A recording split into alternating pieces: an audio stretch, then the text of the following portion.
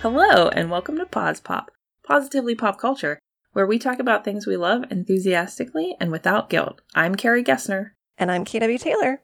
Today, we're going to talk about The Handmaid's Tale, Jumanji: The Next Level, as well as some things we've been doing to find joy during the pandemic.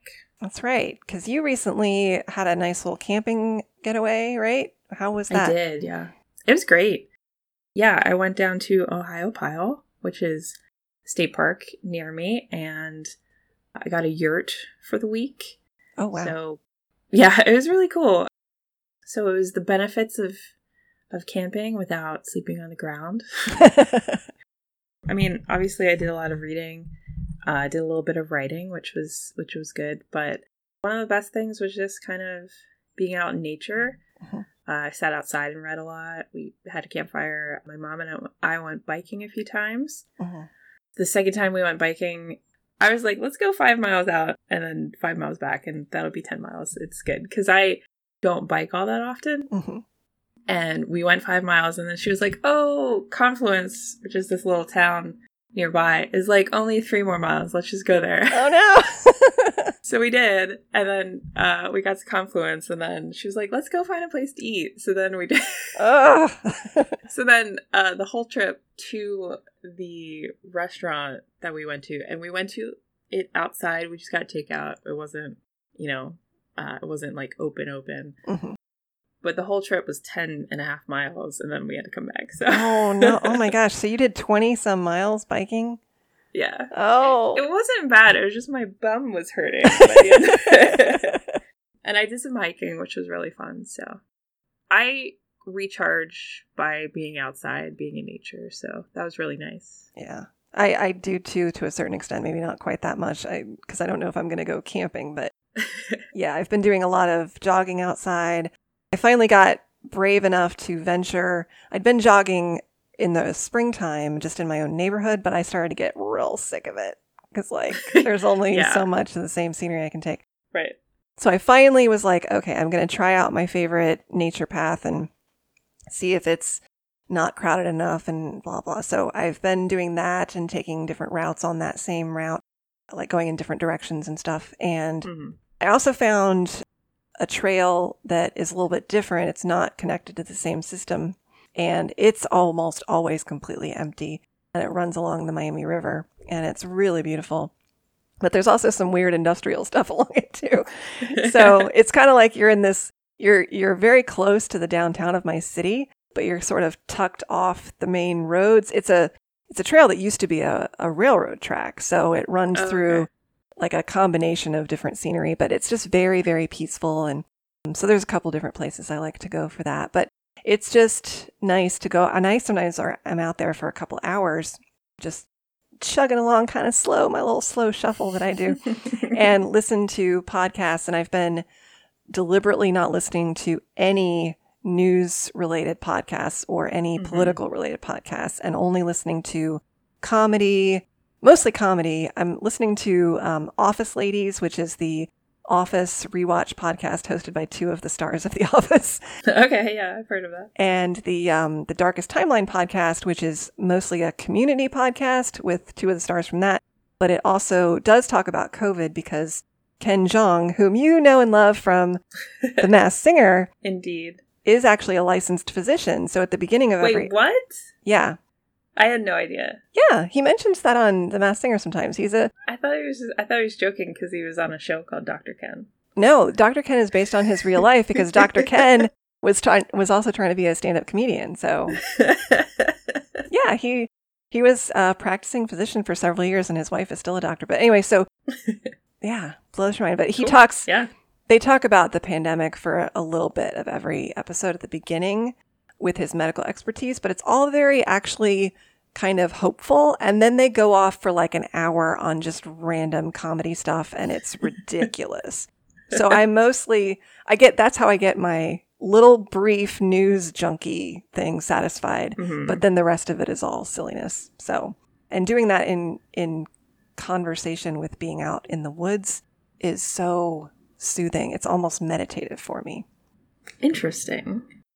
Even when you're listening to newsy type things? Yeah, but like I said, that's the newsiest I get right now. Yeah, I used to go out there like last summer when things were still the before times. I would like load up my phone with like a ton of NPR news podcasts and just like they would still be, upsetting, but it was more informative and it was still relaxing because it was still being out in nature and getting informed at the same time as getting so multitasking is very useful for me. But now I can't do that. I can't listen to any of that. So it's like the Darkest Timeline only has like 5 to 10, maybe 15 minutes of pandemic news at the very beginning, like I said, and then the rest of it is just goofiness. So that's all I can take right now. Awesome. Well, I just looked that up and added it. Cool. To my podcast list. So thank you. You're welcome. Yeah, it's fun. I don't always listen to stuff while I'm hiking, and I don't while I'm biking. But yeah, sometimes it's just really nice to not have anything in my ears. Like I really did try to unplug the other week when I was camping. Like I didn't use my iPad at all, which was dumb because I have thousands of books on that. And I only use my computer when I was writing. Mm-hmm. But sometimes I just really want to not have any distractions and just kind of focus on what's going on around me. But yeah, other than that, I have been listening to the Critical Role podcast a lot. Oh, yeah. Yeah, so sometimes while I was hiking, I would put that on. And that's a lot of fun because it's a D&D podcast for anyone who's not aware. So they're just having adventures, and that's really cool to listen to. It's very fun. So I'm not the sort of person who will listen to news podcasts while I'm recreating. Yeah, that's a healthy behavior. I'm hoping to extend that lack of habit into the time after. There you go.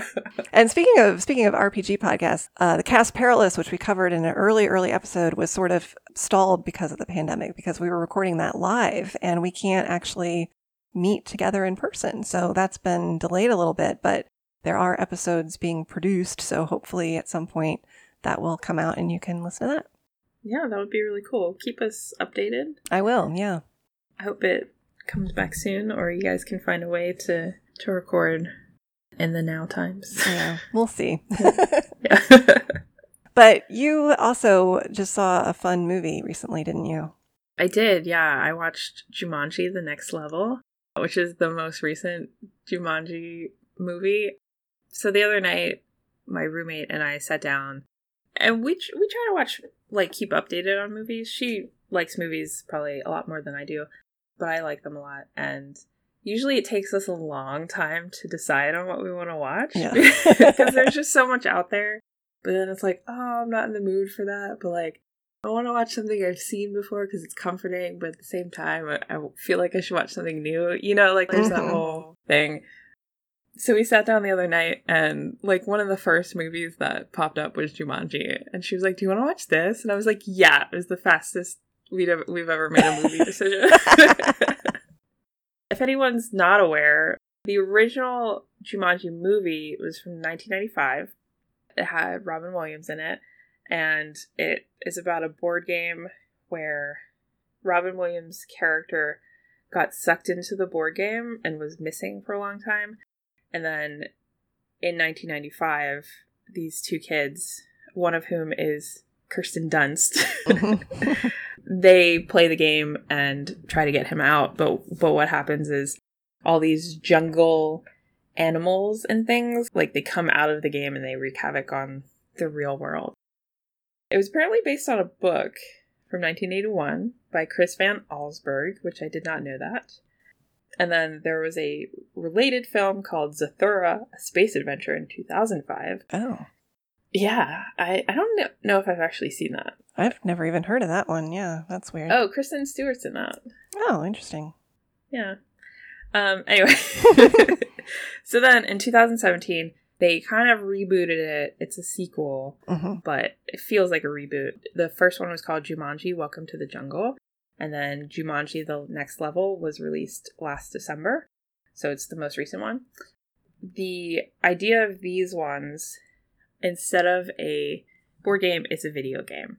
So in the first one, these 4 kids get in detention. And they're like cleaning out the AV room or something weird like that. And they find this old video game and they hook it up and it sucks them into the game. So, which is like very silly, but that's okay. And the avatars, so the video game characters, there's Dwayne "The Rock" Johnson, who's Bravestone. So the kid who like becomes Bravestone his name's Spencer, and he's like shy and like anxious and not a very cool kid. So then he inhabits the Rock's body. And like this character is supposed to be like smoldering and like really capable. So that's really funny, and it leads to a lot of character growth and stuff. And then another kid, they just call him Fridge because he's a large football player. He inhabits Kevin Hart's character. His name is Mouse, and he's basically there to be the weapons valet for Bravestone. So that's kind of a role reversal there. And then Martha inherits Karen Gillan's character's body, Ruby, and it's kind of the same, very similar to Spencer and Bravestone. She is way more confident and like is getting used to turning heads, being beautiful and stuff like that. So it just gives her a lot more confidence. And then what I think is the funniest one is this girl named Bethany is, really popular and seemingly self-absorbed. And then in the game, she is played by Jack Black's character, Oberon. So, like, it's just really funny to see Jack Black try to act like a 17-year-old girl.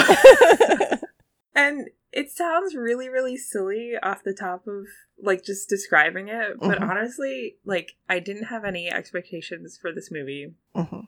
Our friend AJ was like, oh, it's so funny, you have to see it. So we sat down and watched it one time when we were together. And it was a lot of fun. And I was like, wow, that was so funny. I don't think I've laughed that hard in a movie for a long time. Oh, well, I guess I should tell you that in the first one, they get sucked into the game and they have to play through the game in order to get out. So basically in the second one, the same thing happens, except in addition to the 4 characters, the 4 main kids, there's Danny DeVito as Spencer's grandfather, and then Danny Glover as his grandfather's friend. So they get sucked in. So The Rock is now playing Danny DeVito. And Kevin Hart is playing Danny Glover. Oh! And, like, I didn't expect this to be as good as the first one, because I was just like, oh, sequels, they're usually not that good. And I laughed so much. Oh. I just think it's a lot of fun. Like, I think I've talked about this a lot. You're probably sick of me saying this, but right now I just really need funny things that make me happy. And a couple things I wanted to talk about is, for some reason, I really like body swap stories. You know what I'm talking about? Yeah, of course. Freaky Friday and there's a whole genre. Yeah, I feel like there are more the only one I can think of is Freaky Friday. Yeah. There's other ones. But there's Vice Versa, and Big is technically a body swap. Okay, yeah. And I feel like TV shows have had episodes about them. Yes. About that too. There was an episode of Community about that. Yeah. Okay. Yeah, so I just think it's really funny because, you have one character who is actually another character, and I think it has good potential for humor. One of the things I really enjoyed about it from a writing perspective, though, was I think it's a really good example of compiling obstacles into your character's way.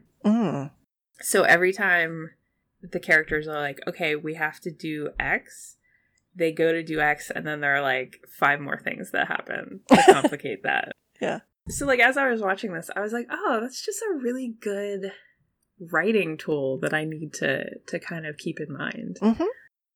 So yeah, I just think it's really well done. It's funny. It's an adventure story, so I think I'm really into adventure stories lately. So yeah, I had a lot of fun. I would definitely recommend it. I kind of honestly want to go back and watch the first one again now. Well, I saw the original in the theater back in the day. But I have not seen either of these, and it was not because I didn't want to. It just kind of, even though I think they were both very successful, I feel like they were gone before I had a chance to think about going. Okay. Yeah. And I think they came out while I was working on my grad program, so it's hard. Right. It was hard to see movies then anyway. But yeah, I think these could be fun to totally binge, maybe all three all together. Because even the first one is kind of funny. There's bits that are cute. Yeah. Cool. I will check those out. Definitely. Awesome. Yeah, it might be a good antidote to what you're currently watching. Yeah. Well, I want to mention I'll get into that in a second, but I do want to mention briefly that you had covered a movie many, many episodes ago, which I finally watched last night with Mindy Kaling and Emma Thompson. Oh yeah, did you like it? I did. It was so cute. It's not like Jumanji laugh out loud funny, but there were moments that I did laugh out loud. But it's more of like that kind of comedy that's more gentle and, verbal. And I really liked most of the characters. And yeah, it was very, very sweet. I thought it was something that sort of struck me that there are these romance subplots in it, but I think if it almost comes off like a rom-com about a friendship and a mentorship, where Mindy and Emma's characters are the ones who go through the relationship emotional story arc. Yeah, that's true. I didn't really think about that. Yeah. So anyway, that was just something. But yeah, to clumsily transition to what I've actually been binge watching, which is not necessarily healthy, but yeah, I don't understand how you're doing it. So I'm watching The Handmaid's Tale on Hulu, which, just to give some background, this is based on the 1985 novel by Canadian author Margaret Atwood. And I'm not really going to talk about the novel, but focus instead on the Hulu show. It was adapted into a film in 1990, which I saw that like on video a long time ago. And it's I didn't know that. Yeah, and it's pretty good. But the TV show is very much one of these, new golden age of television prestige dramas. It's very beautifully shot. It started in 2017, and it's had several seasons, and it's on Hulu, and it's won a bunch of Emmys and stuff. But the basic premise of the TV show is that there's been a second Civil War, and I love stories about a second American Civil War, as I have written some myself. But I find the concept kind of interesting. But anyway, and it's a dystopian story that's in a kind of near future where there's been this civil war, and part of the U.S. has turned into a tiny nation called Gilead, where it's a totalitarian society. And there's been this sweeping infertility throughout the whole world. But Gilead is formed as a specific supposed nation to solve the problem of that by putting fertile women into slavery and forcing them to have the children of important men in their society. And these women are called handmaids. They wear all red with a white hat that looks kind of like a nun habit. Everyone in the country wears uniforms that indicate their role in society. It's all very regimented, and it's very, very depressing. But parts of the reason that I'm binging it, and I didn't mean to binge it, one night was like, I don't know what to watch, and it was late at night, and I was at a loss for something that I could watch by myself and not have my husband be mad that I was watching something without him. And it's been on my Hulu queue forever, and I was like, let me just lean into the sorrow right now and just start this and see what I think. I don't have to keep going. But the thing is that it is so beautifully shot and so beautifully acted, and the music choices are really good. So I just kind of kept going with it, and I watched maybe 1 to 2 episodes a night. And I'm always making sure to read something a little bit cheerful, or even watch something short that's cheerful after I finish an episode of this. But there is a kernel of hope in it, because some of them do escape. The part of Gilead that they focus on is in the New England area, so it's very easy, or not easy, because otherwise everyone would leave, but it's not that hard for them to get to Canada to safety. And Canada has become willing to take Gilead refugees. But yeah, the main star is Elizabeth Moss, who's from Mad Men and Top of the Lake, and she's amazing. She plays this woman named June, who is like the main handmaid of the title. but it also covers some other handmaids as well as some wives and people in her household. And it's just very, very well done, but it takes a lot to kind of muster up the courage to start it. Mm-hmm. But then I think that it is so effective and beautiful. And one thing that's interesting is they don't shy away from covering, they have flashbacks to their lives before Gilead. And that's where there are moments of lightness and hope of seeing, what normalcy was like. And then often at the end of the episode, they play like, it's not always, but very frequently, it's like a punk song by female musicians. And it's, I think, a deliberate choice to be showing the idea of surging feminism and resistance and also holding on to what life was like before this happened as well. So often they will end on a stinger that does show you a glimmer of hope. So it's not all pure tragedy. There are some moments of hope and levity even, and recovery too. So, but I will say it's hard to watch a lot of it, and there's been a couple episodes where I just cry. Oh jeez. So I don't know. Some people's coping mechanism during the pandemic may be to be purely distracted, and I do plenty of that, trust me.